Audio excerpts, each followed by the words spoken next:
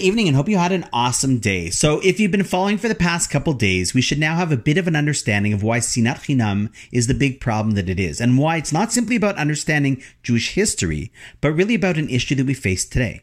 But the question that I want to ask you now is as follows.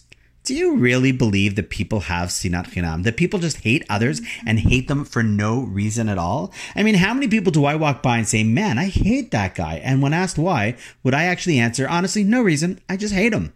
I mean, I don't look for people to hate for no reason. I mean, is that even a thing to just hate people just because?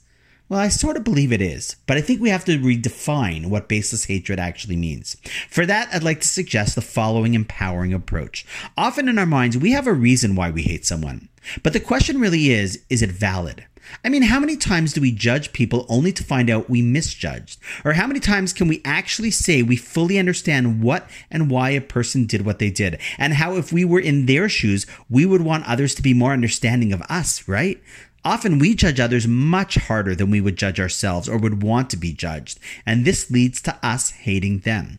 For example, what's our response if someone is speeding down the highway? Well, if it is someone else, we often say, "What a maniac," and feel resentment towards that person.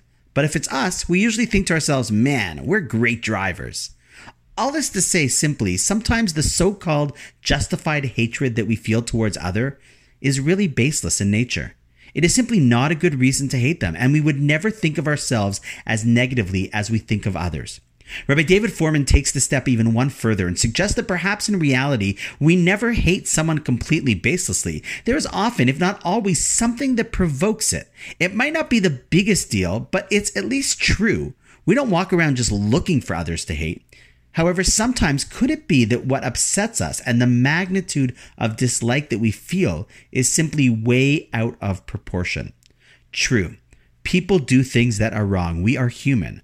But do we often take our hatred to an extreme, hold a grudge we can never let go of, dig our heels in and never forgive? Do we simply continue long after the incident and carry on with a baseless hatred that was not how it started? Rabbi Fohrman actually brings a lot of source text to prove it. So if you want more on this, PM me and I'm happy to send it to you. Listen, my friends, we're human. That means that people will make mistakes. And that means that for most of us, when it happens, we will get upset, disappointed, angry. And that too, for the majority of people, are understandable reactions. Yes, it would be great to get past those, and I personally am working on it. But until then, I often feel them. But the Talmud is teaching us that we have to learn to keep our reactions in check. Make sure the reaction fits the crime and then work to let go. Or we haven't yet dealt with our Sinat Chinam. Remember, this isn't just a challenge that faced people 2,000 years ago. Chances are we all have room to improve in this area. And improvement is what life is all about. And on that note, wishing you an awesome night, and I'll see you tomorrow.